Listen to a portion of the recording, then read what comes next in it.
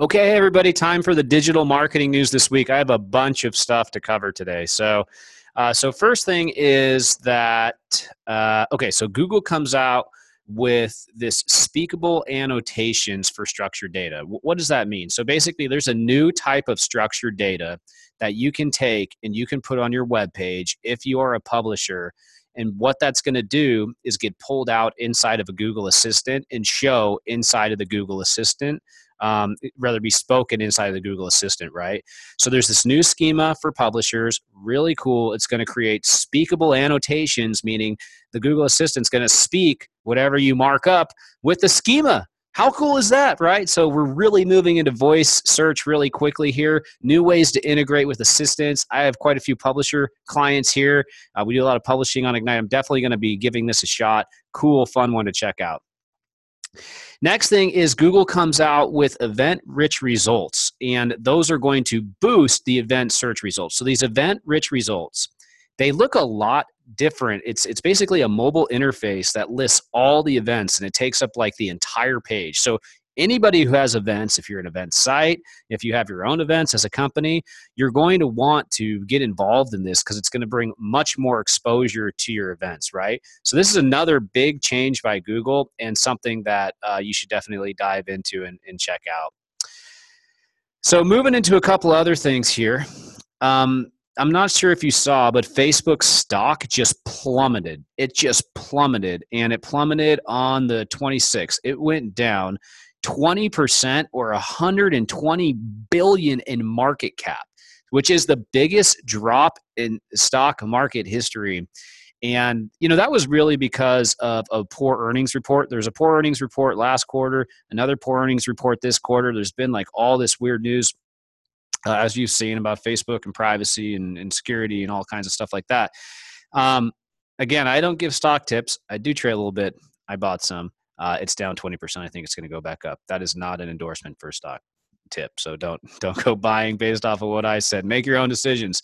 Next thing is LinkedIn has revamped its campaign manager. I run a lot of LinkedIn ads. I like to run the LinkedIn sponsored in-mails where basically they will send out emails to contacts within a specific demographic and with specific titles. They could work at certain companies. There's some great targeting. They will email them consistently for you. But they also have some other good ads for just general lead generation and stuff like that. So they've redone their campaign interface. It loads faster now. It's more intuitive. It allows you to switch between accounts a little bit faster, allows you to load better data and stuff like that. It was so bad before. It was almost the worst interface out of the top sites out there for running ads. So good job, LinkedIn. LinkedIn ads are getting better, that's for sure. Next thing is Google says word count doesn't indicate quality content. So that kind of makes sense, but in a way it's a little bit of a catch-22, right? So the word count doesn't indicate the quality content. You can have shorter quality content, of course, and they're kind of trying to say, oh, you don't need longer content to rank, but we also know that longer content generally ranks much better in Google, long-form content. There's been a lot of different studies on that. Most content is 2,000 words. That's in the top couple positions. So I don't know. Thanks, Google, for that one. So Google came out and they have redefined what they call low quality content. There's a couple things that happened. So Google updated their quality rater guidelines. And as part of that, they're kind of talking about what is low quality content and what's not. In the quality rater guidelines update, there wasn't a ton in there that was, super different, but this was one point that was these specific points around low quality content. So some of the things that they came out and said that were a little bit different than before are this. So let me go over this real quick. So one of the things they said is that quality raters should mark pages as low quality when there's a clickbait headline. Okay. So they don't like to see the clickbait headline. And that's really interesting because, if Google comes out and says something like that, that information reverberates through the internet and tech and everyone, right? So, I think about some of these sites that that I've written for or I write for, like Inc. or Entrepreneur or Huffington Post and stuff like that, they want you to write clickbait headlines. I mean, they want you to get people to click and come in, because if nobody clicks, nobody reads their stuff. And now Google's saying that these quality raters should rate it as low quality if it's got a clickbait headline. So, this happens so much. I can't even tell you. It's the website and then trying to play in Google's box. And Google keeps creating this box because they're such a big company to police the internet. And so people have to adhere and change all their strategies to fit it. Anyway, so clickbait headlines, BuzzFeed is probably going to be in trouble for that one. But they're not going to change their business model, right? Anyway, so they also said a couple other things, right? They also said they should be marked as low quality if they can't determine the purpose of the page. The page contains hateful content. The page contains links that could harm users. The page contains inaccurate content. It tries to trick users. The content promotes mental, physical, or emotional harm in any way, which are good ones, right? And overall, maybe those things are good. They're just trying to do the best that they can over there.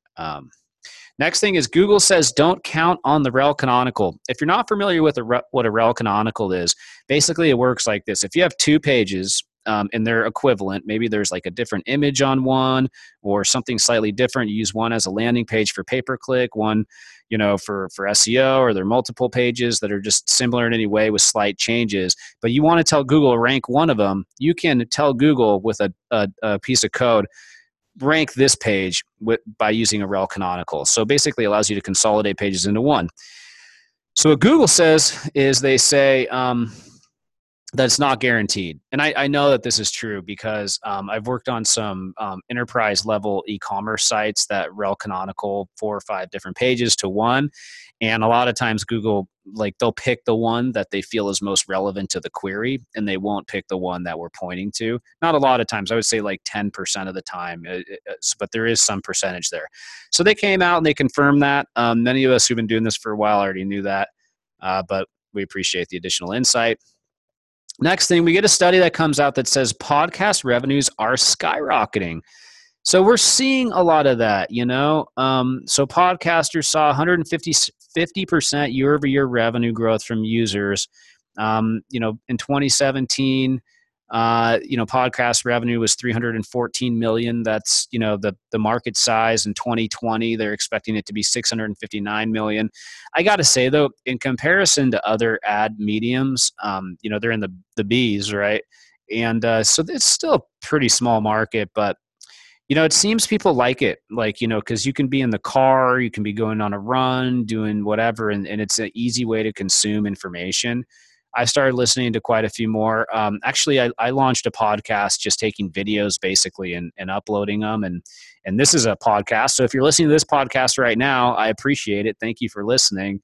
But now I've just been throwing some stuff up there doing zero promotion. I've got 2,000 or 3,000 visitors a month, listeners a month, which is really great, right? So I imagine that will continue to scale. I'd like to do more of that for clients. I think that it will be a good thing and something that's going to keep coming up. If you're a client and you're watching this right now, I would like to help you with your podcast. So reach out to me, send me an email.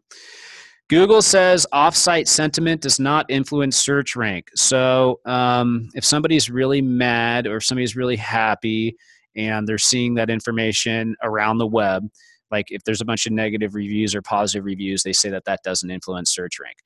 Here's what I would say. It kind of does in some ways, because if somebody's really upset or if a lot of people are really upset, then that inflates the searches that are coming to your site indirectly. And then they see that additional branded traffic and then they rank you higher.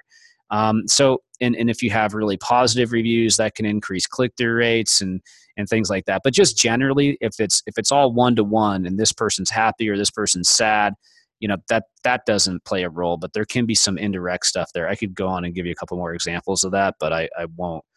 And the last thing I have today is Google says there's still a lot to do before the mobile first index is complete. So they're not 100% done with that, and they are still working on rolling it out. We've seen a lot of ranking fluctuations, and that's all my news, but a lot of ranking fluctuations lately. things kind of going all the way down and then back up. It looks like this week things have kind of returned to normal, which is great. But about a week ago, it like most of the top terms for most categories flipped down to the bottom of the first page, and now they've kind of jumbled them and flipped them back up. So that's good to see. And other stuff going on. I just finished a really cool deck on all the most innovative ways for e-commerce to get more sales for the holiday season. I'm super excited about that. I'm speaking downtown San Diego at an event on Monday. So really pumped about that. I want to do a webinar on that as well. So keep an eye out for that. I'm going to be promoting that down the line. Have a good one. Thanks so much for watching as always, and see you soon. Bye.